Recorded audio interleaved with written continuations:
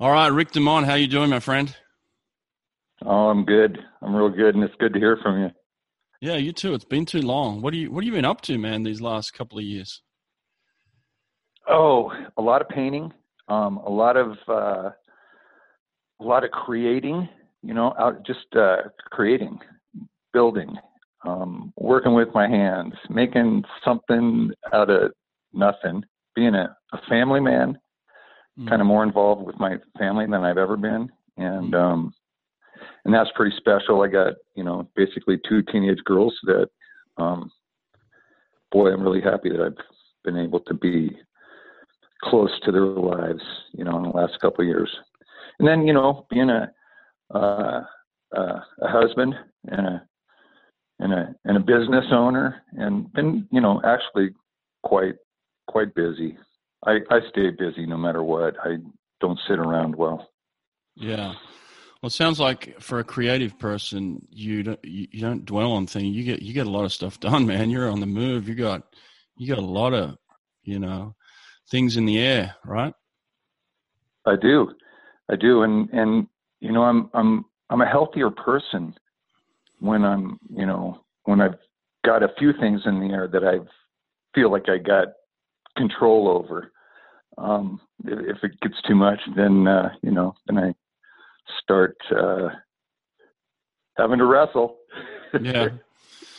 And where did that start from? Like how long have you noticed that about yourself from a very young age? Yes, yeah, from real early on. In fact, my mom actually noticed it for me, Mm, and it was probably a way to keep me busy in creating, drawing, building, painting. She saw, I think, that was something that, um, gave me peace, calmed me down, and slowed me down. mm. Were you one of those kids you think would have been on medication these days if that was around Oh, back then? they wanted to put me on. My mom wouldn't do it.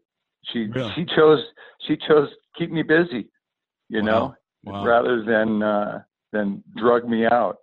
So Wow. definitely, I was a candidate. They wanted to put me on Ritalin, and I avoided that. Well, because of her. How was it manifested early on in negative ways? Like obviously the art and some things that have kept your brain ticking over have really been positive creatively, but what kind of negative effects did it have? Oh man, I I I mean, as a kid, I don't know, but I know because I can't remember, or you're just living and you're not analyzing. Mm, But but I think I deal with depression if I don't have a creative outlet. mm-hmm, And I think, yeah, I just kind of, I'm not right in the head, and I know it, and I mm, know what to do to to get right. I get short with people. I get, mm, um, sometimes mean, maybe a little more sarcastic than usual, mm, but sharp. I get mm, sharp, mm. and it's not a way I like to be. I just listened to you and Jack talking, and Jack doesn't have, and I'm sure he does, but man, he's so grounded, and it's so nice to hear. And being creative for me grounds me. Yeah, you're right. And I think you learn that through age for sure. But when are the times you notice it the most? Like when does it kind of expose itself in those moments?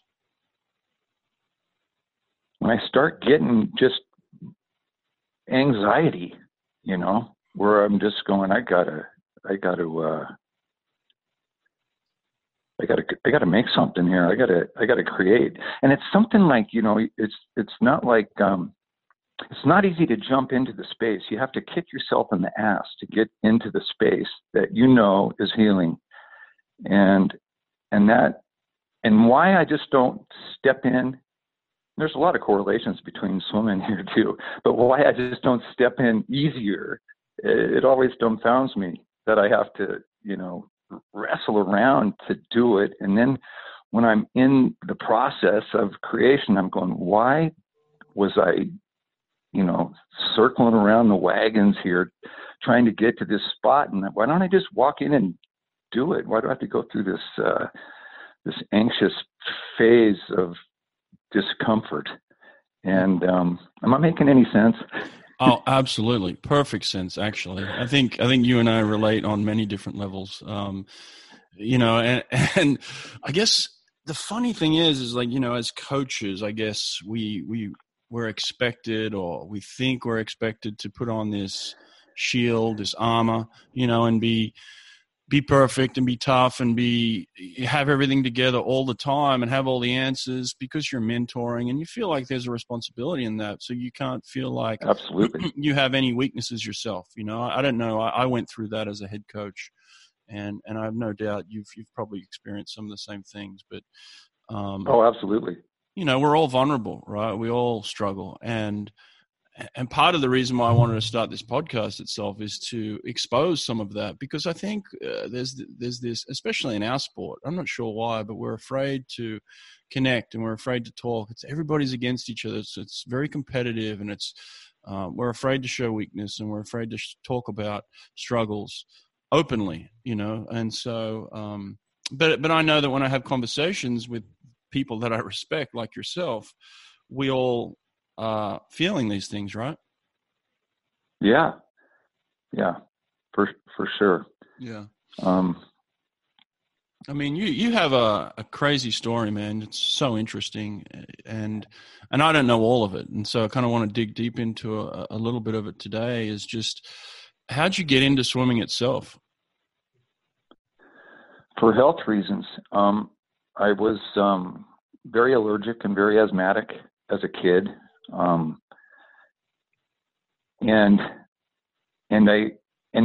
you put that with me liking to run around in nature, and just I like to roll in the stuff that I was allergic to, and so that was a real conflict of interest, you know, because it was hard to hold me down, and I had to get outside and run around and explore and experience, just like all kids want to do, and just, you know, find the magic of the world.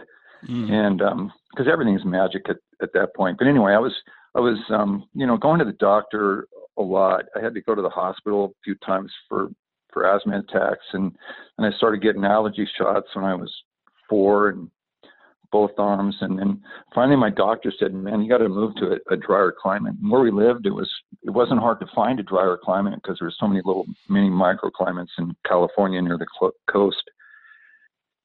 And she said, get into swimming. And so we moved only about 20 miles away, but it was much drier. And then there was a swim club about 4 blocks away.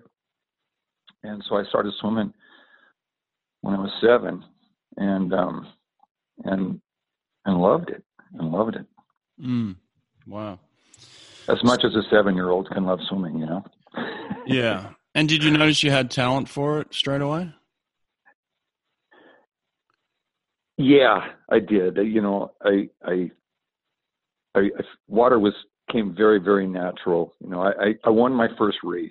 You know, I mean, I remember that. I went 17-8 and at 25 as a 7-year-old in my first race. I know life is funny. You stupid little marks, you know. Nice. But anyway, that you know, winning affects a kid. You know, there's a lot of positive strokes that come with that, and I started getting them early on, and I had a great coach, Ann Curtis Cuneo. She was a 48 Olympian, and I'd walk by her office every day to go to practice, and she had her gold medals up there on the wall in a frame, and a picture of herself doing a dive when her body was like in a streamlined position that was flawless. And in 1948, although she was perfectly parallel to the water, you knew what was going to happen. It was going to be one of those old school flat dives. But it was just like, okay, wow, I can see this. And then other things that affected me. When I was 8, I watched the '64 Olympics on TV. You know, you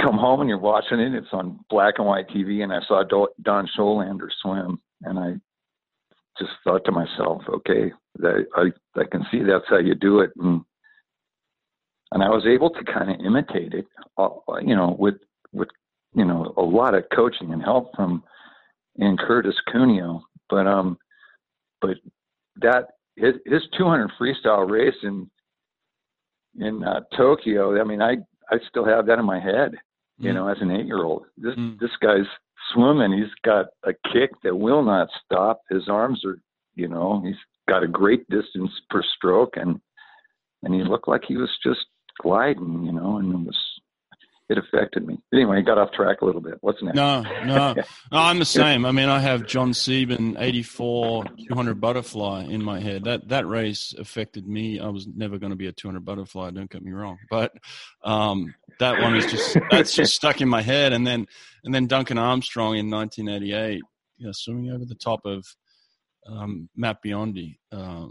Wow, what a swim! And those two races affected me profoundly in terms of how I eventually wanted to become an Olympic swimmer. So I get it, you know. You go on later in life to become one of the greatest sprint coaches in history, and very, very creative in the sprint realm. So why on earth did you decide?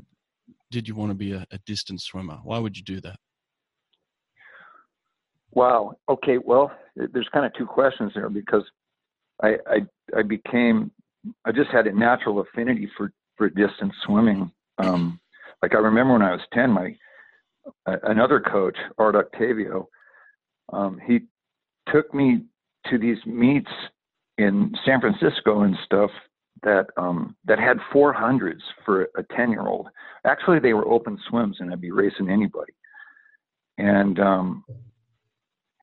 so there it is again. You know, you have success at something, and then you kind of fall into that category. But I think I had a very efficient stroke as I look back, and I could just kind of cruise through in some sort of hypnotic state as a very young kid, and anyway, a lot of success. I mean, you know, if I could beat people by a little bit in a 25, I can beat them by a lot in a 400. Yeah. And so I think I was kind of, as I look back, naturally, I think I have maybe a pretty even split of white and red fiber. And I think, anyway, major success doing distance swimming. And then I go through, you know, my Olympic fiasco, which, you know, maybe we can talk about. But anyway, I was had a lot of success. But how I got into sprinting was after I got out of college. I coached summer league for 10 years with my brother, which is just a 50 league. You know, it's 25s and 50s. And we experimented and really practiced the stuff we believed in, and which was, you know, don't put them through places where it gets ugly. You know, keep it fresh, keep it fast, keep it looking good, and do that as much as you can, and practice the right stuff. Plus, get all kinds of out of the water, you know, strength doing push-ups and pull-ups, and just learn how to use your body athletically, running dives, running streamline dives, and just fun. Anyway, we did 10 years of coaching sprinting and got into it. Yeah. And I think I practiced. I mean, that stuff's still with me. I brought that with me the whole time. Oh, yeah, for sure. I'm very, very innovative. And we'll talk about your influence on me and many other people in a minute. But going back to what you said about the Olympics, I mean, your experience, you qualify for the Olympics at 16, right, to go to 72 Olympics in Munich. Is that correct? Right. And right. then you go there and win a gold medal, and then all hell breaks loose. I guess you can tell the story yourself. Pretty much. In a nutshell, it's like that. But I go and going back to the trials, I broke the world record in the mile, and I got second in the 400 within striking distance of winning. And so we get to the Olympics, and the 400's first, and I swim my prelims, and it was one of those races where I didn't even feel it. I was just like, okay, I'm watching the clock, I'm watching my heat, I'm making sure I qualify, but it didn't do anything to me physically. And I go have a really nice, beautiful swim at night, and I win by not a lot. And then I think 2 days or the next day, the manager wants to see the medication I'm taking, and I'm, I forget what I said, but I go, hey, it's all on paper. I already wrote all this stuff down, and I showed him what I was taking, and I kind of got a hint that, man, there's something not quite right. But I was 16 and a kid, and I didn't really pay much attention, and I had a mile to go. And so I get to I swim the prelims of the mile, another one of those races, which was almost laughable. I think back then you can make a finals in an international meet easier than you can now. Yeah.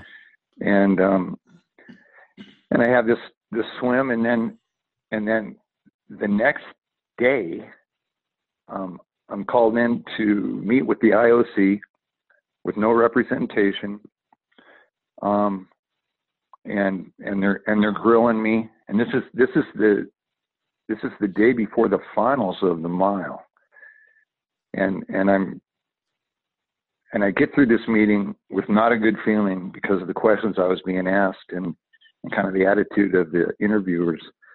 I'm going, man, this isn't good, and I don't know what's going to happen. But I get to the pool, and I'm warming up for the final, and I'm a little bit screwed up in the head, but man, I want to get on that. I want to swim because I felt like my 400 was in jeopardy. Like they might take it away or something. And then I'm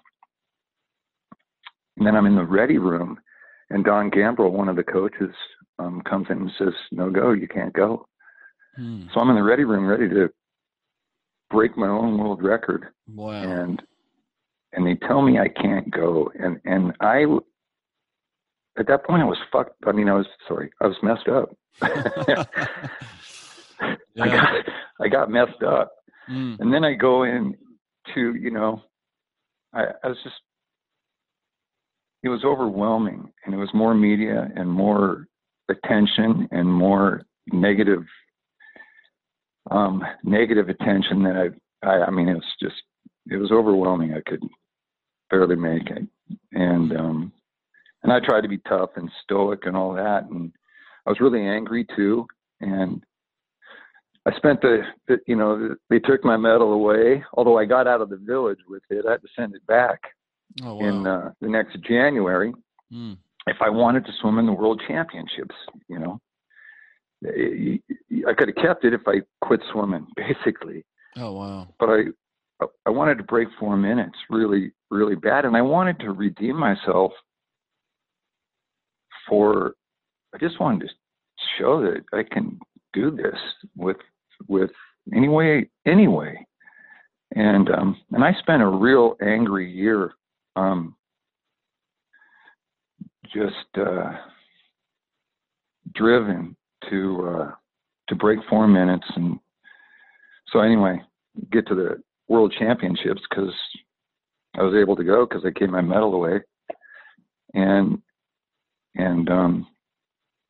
I break 4 minutes, and I'm racing the exact same guy that I beat at the Olympics. It's kind of it was just the same race again, basically, just faster. And then at that point, I really lost a lot of my heart. You know, I had been changed. I'd become angry, and I thought maybe by being the first to break 4 minutes, I might it might take some of that stuff away, you know. But I was still known as the gold medal loser, and it was just hard on me. It was just really hard. So I really went into a few years of deep funk and depression, and people were afraid to talk to me, and probably because of, you know, my attitude, and anyway, I felt very alone and not connected to the planet, and that took a while. So that was a long, painful struggle to get through that. And, you know, we didn't have psychiatrists or any kind of psychological help or people that you can talk to. In fact, then it was like, if you're going to go talk to a psychiatrist, you're messed up. You know, you don't want anybody to know about that or anything. Yeah. You know, there was a stigma attached to it. Now it's almost like healthy. Yeah. Which it is. Sure. So anyway, that, you know, I was in a funk for a long time. And I think what pulled me out of it was coaching little kids, and seeing the light in kids' eyes, and making an effect on them, teaching them stuff, watching them through the process get better, you know, lighten up in terms of just the light in their eyes. And for me to give it up was very healing for me. It did more for me than I'm sure the kids. And I know it affected them too, but it very healing. And that started my coaching career. Wow.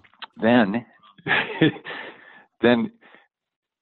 Jokums, who's you know, very famous, you know, coach that has a huge resume. He was coaching at the U of A and wanted me to come down and work with sprinters because he really didn't like them, and and so that's kind of got me in 1987. I think I was helping Jokums coach sprinting for $1,200 a year. Oh wow. Wow. That was my first paycheck. $1,200 for a season of college coaching. Wow. How do you survive on that? Hopefully you're selling some art or something. No, I was doing art and other stuff, you know, and living off summer league too, because we had a big lesson program, and we really had a swim biz going, you know. So, but I really like coaching, you know, a higher level athlete, and that was kind of what got me into it. Yeah. Wow. That's an incredible story. Was there ever any explanation from the Olympic Committee about why they decided to strip you? You know, that Olympics was so full of controversy.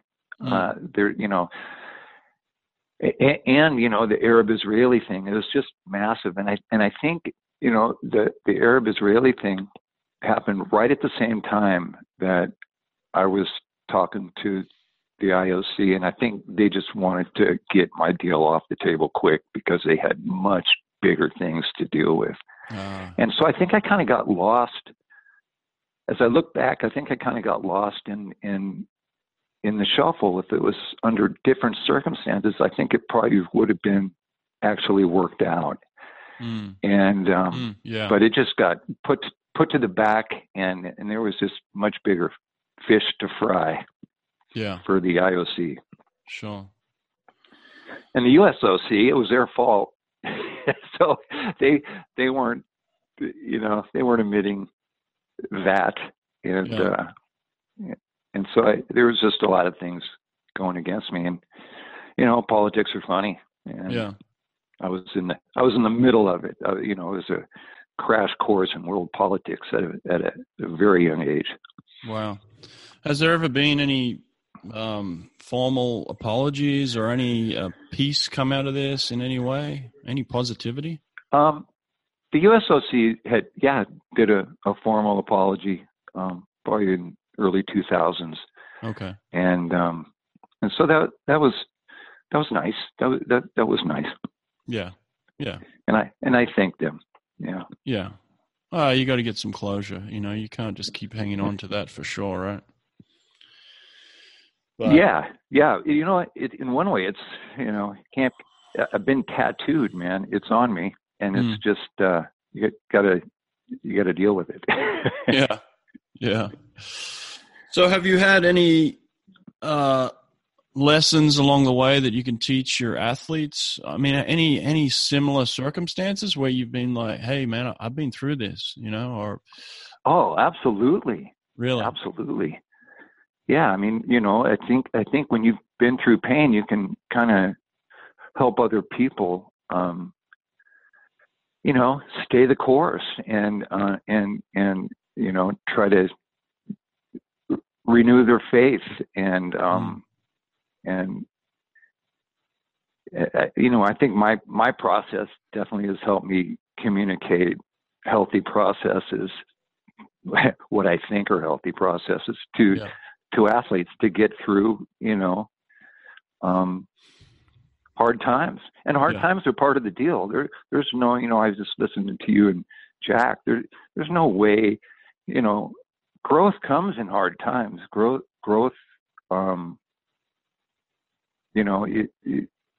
That's a catalyst for, hard times is a catalyst for growth if you can use it as such. Yeah, sure.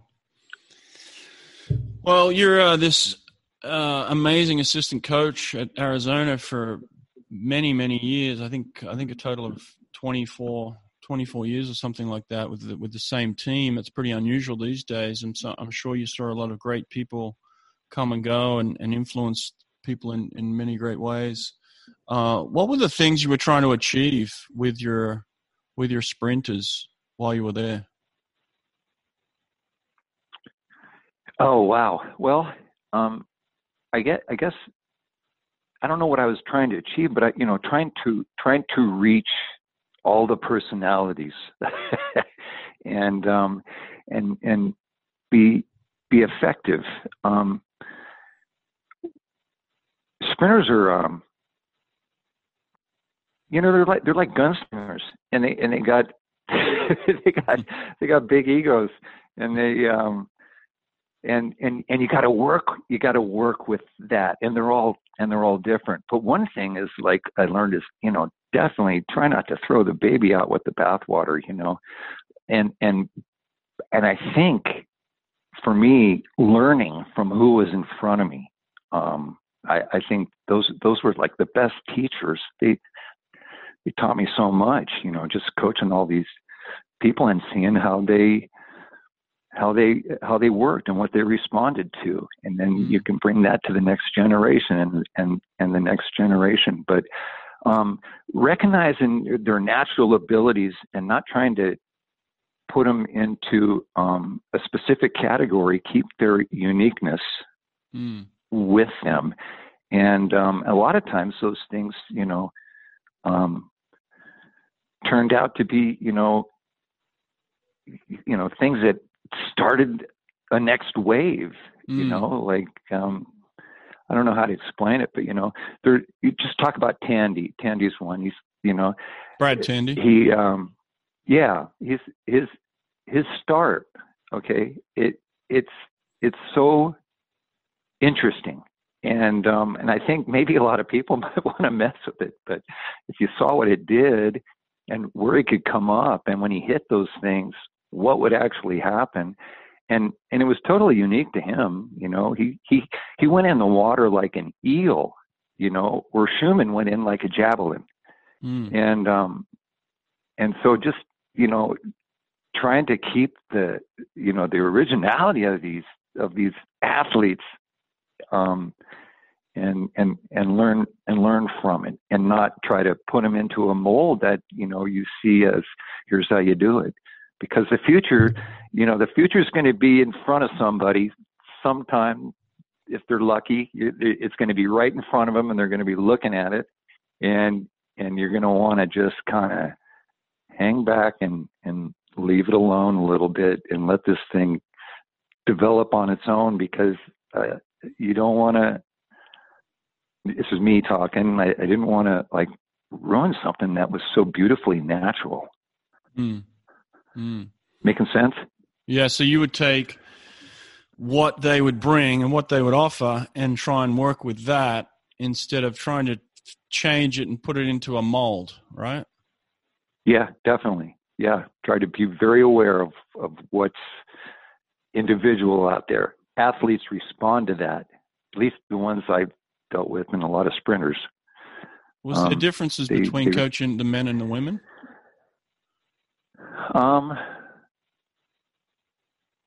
Somewhat. I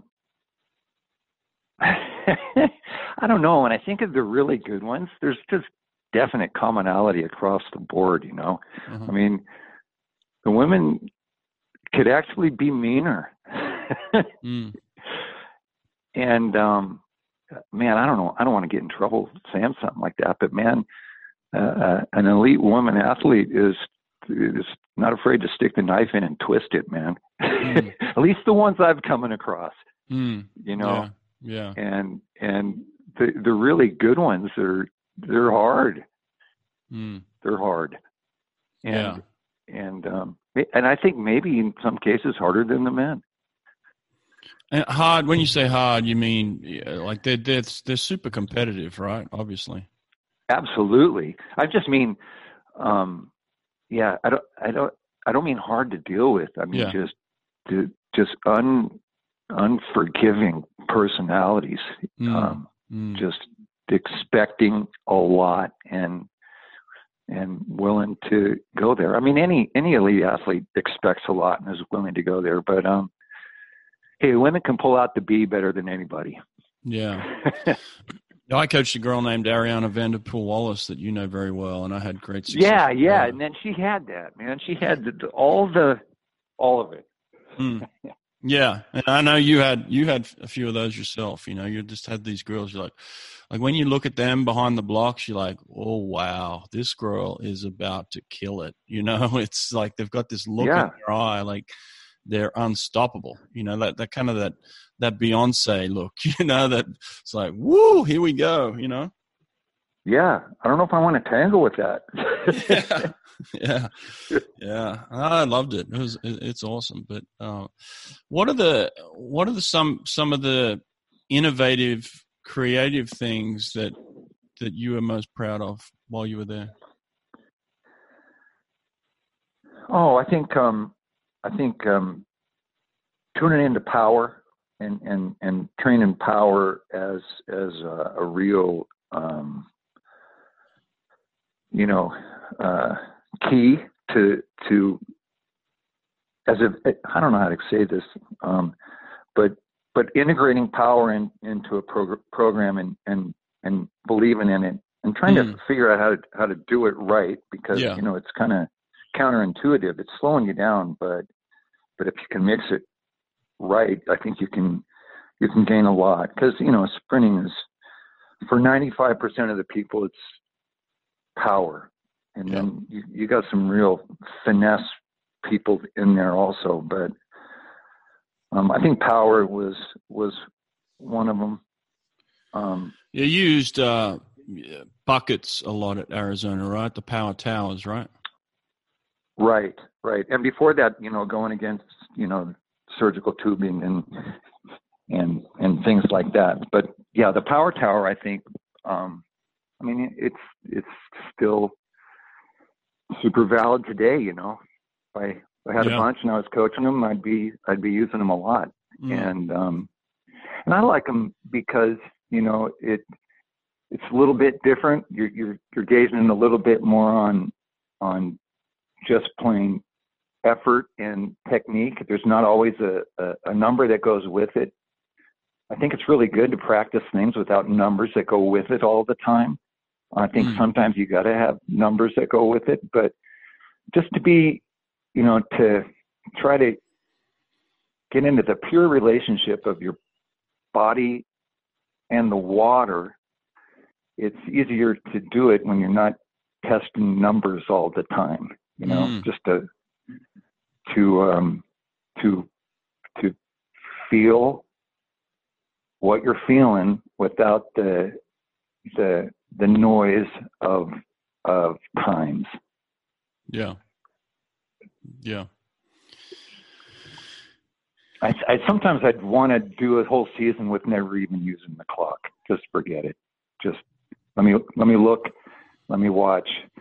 You know what your effort is, and I think you could be very successful that way. Oh yeah. What do you think? I'm the same, man. I don't use a watch very often. Actually, it's funny.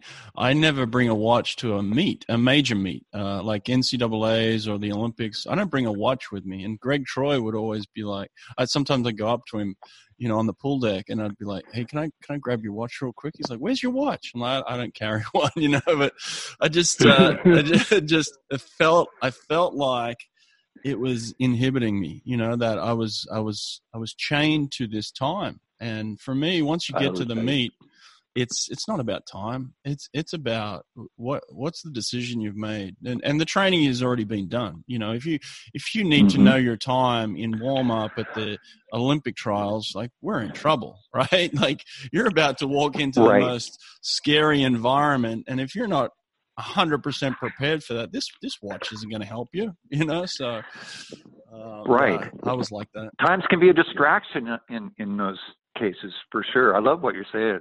I mean, it's great, because also, when you start looking at a watch, for me, just watching a body move through the water, I mean, I can see a lot. Yes. And if I'm looking at a watch, I'm not seeing as much, and I think I'm more effective seeing a lot. Yeah. Oh, absolutely.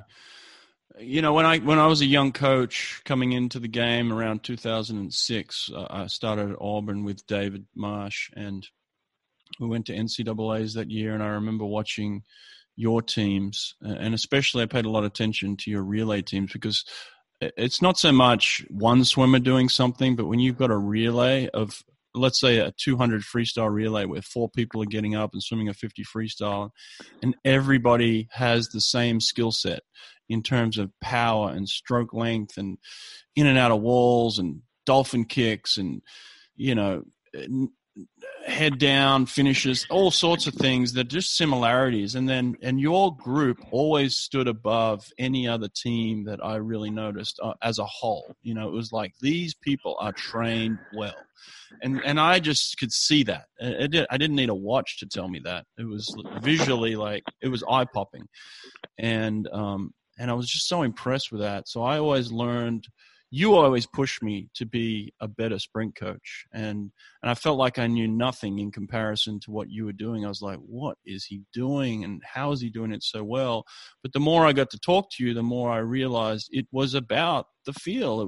You were paying attention to what they're actually doing rather than putting your time and energy into a watch, Yeah. No,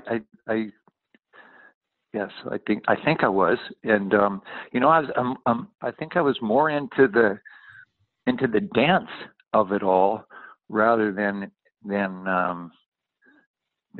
into dividing it up into numbers. I needed to see the dance. I don't know if that made any sense, but just the beauty of the task. Yeah. And then maybe getting off track a little bit, but I think there's a lot of drills, a whole lot. And I think I might have brought that into the swimming world a little bit. The fact that, you can train drills just like you train, an aerobic system. Actually, you can train your aerobic system with drills. And, and all things that would just practice perfection, where you just are stacking up effective stuff, not necessarily with a watch, but just effective swimming at a pretty high level. Just trying to make, I'm very aesthetically oriented, just trying to make it look beautiful all as much as you can. Yeah. Yeah.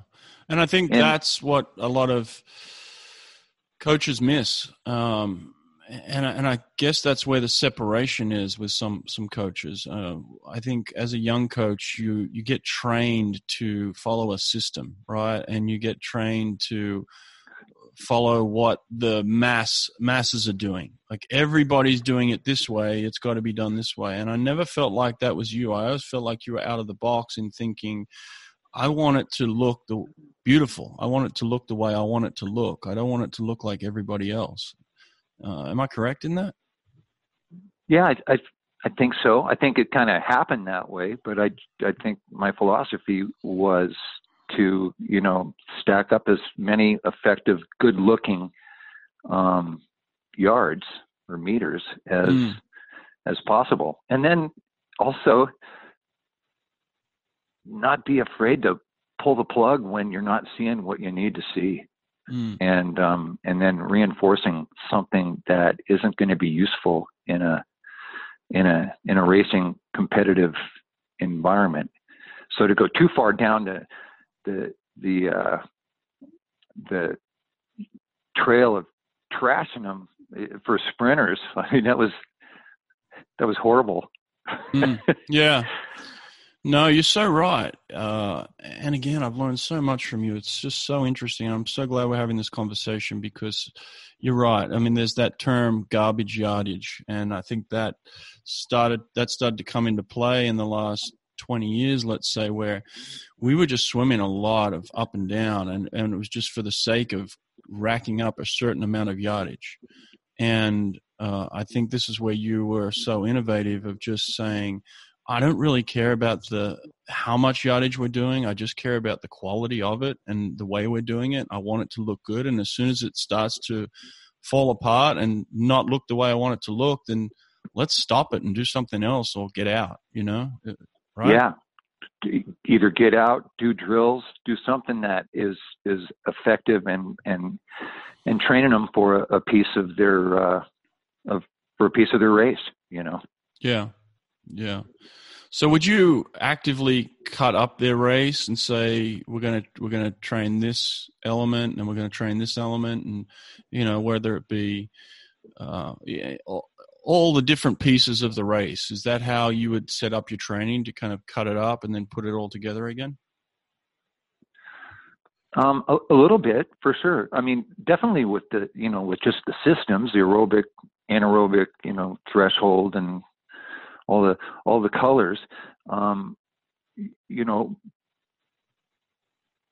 putting that stuff together so that it could be the most effective. I lost track, Brett. Yeah. No, I mean, know what you want. Well, it's just a different way of thinking. We used to train, if you wanted to swim the 100 freestyle, let's say, you would train for the 200. That was the theory, right? You always swim up in distance. And so all 100 freestylers had to be great, at least training the 200. And then you could swim an effective 100. That was the mentality growing up for me. And that works for a lot of people. It actually does. But not everybody. Really? Not these days. I didn't have anybody. Well, I mean, no, maybe back then. Yeah.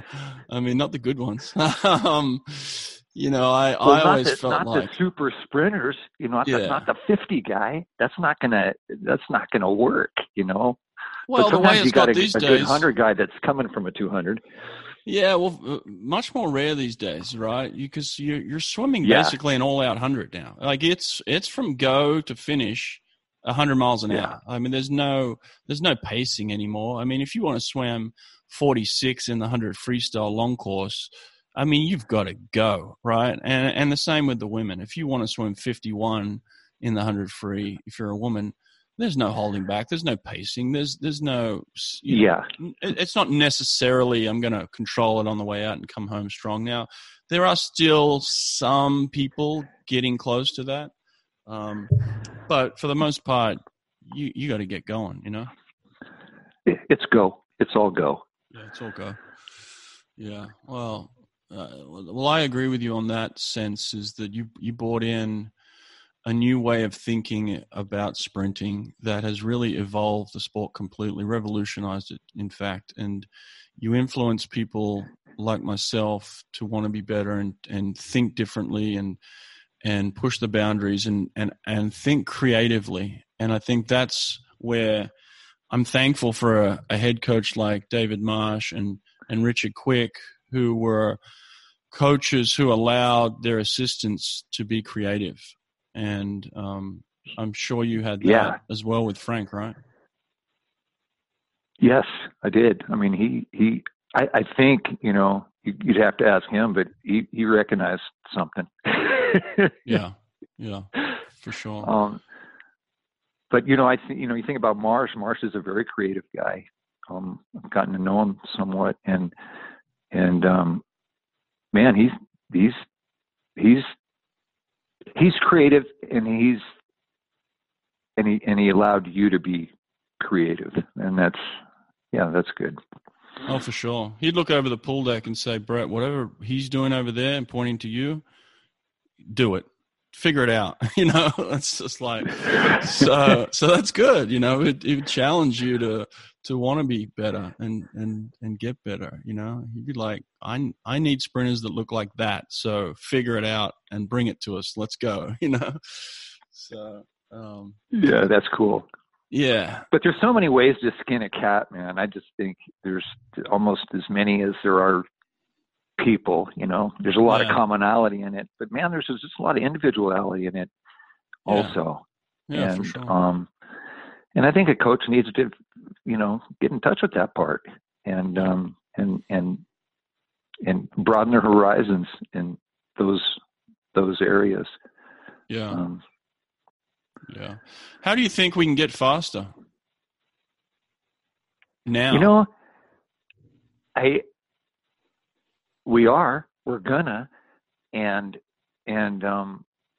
I think about that a lot. And I mean, one reason we're going to get faster is just because anybody who, sets the bar, that people are going to go over the bar. And so in that way, it's going to keep getting better, but there's going to be something technical or a revelation or something that is going to allow people to get through the water faster. And I don't know, some of the things that I'm thinking about, and this might be a little too far out there, but you look at things like, things that move through the water really fast, certain types of fish, dolphins, there's such an economy of movement, and they don't move. Once they get up to speed, they don't have to move that fast. Mm. And these are some of the things that I'm noticing now, that, okay, here's this fish that's now going 25 miles an hour and it's barely moving. Mm. So why is that?